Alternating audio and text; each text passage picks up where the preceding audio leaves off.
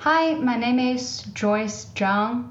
I am from Evening Cohort 15, and my front-end capstone is called My Idea, and the back-end one is called Illuminate.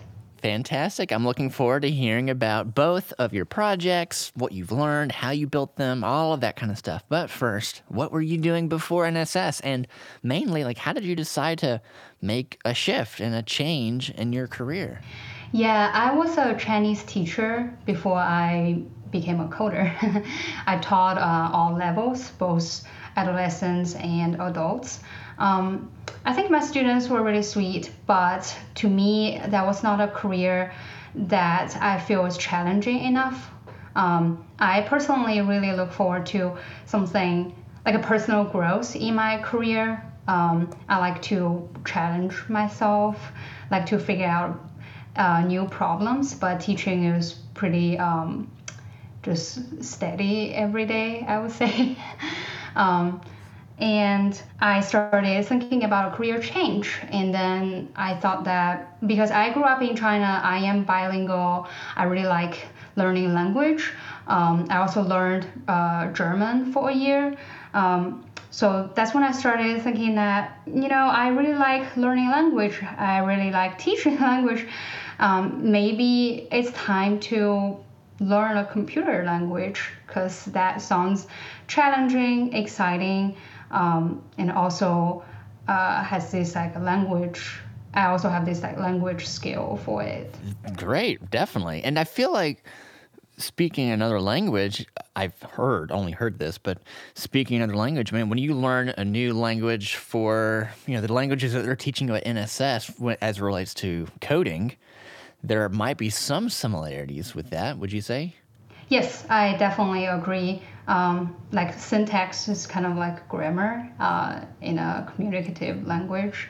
And it requires a lot of memorization, but also you have to be flexible with how you use every word and how you use, every tool in programming.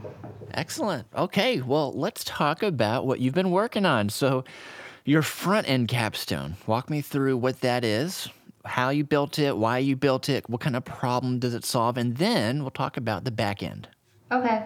My front end capstone is basically a Pinterest clone. So it's like a social media app that user can browse other people's posts and also follow other user, like a post, comment on a post, comment on other people's comments. User can also post their own posts and delete it, edit it, upload pictures. Yeah, so it's mainly built by React and a little bit Firebase. When you, yeah, straightforward. I love it. And so, I mean, that was the first project that you worked on for this full year, right? And so after you do the front end, that's when things kind of go a little bit deeper and you start to learn the back end. And then that enables you to have a full stack application. So let's talk about that one next. Yeah, my backend capstone is a mental health app because I personally am very passionate about mental health.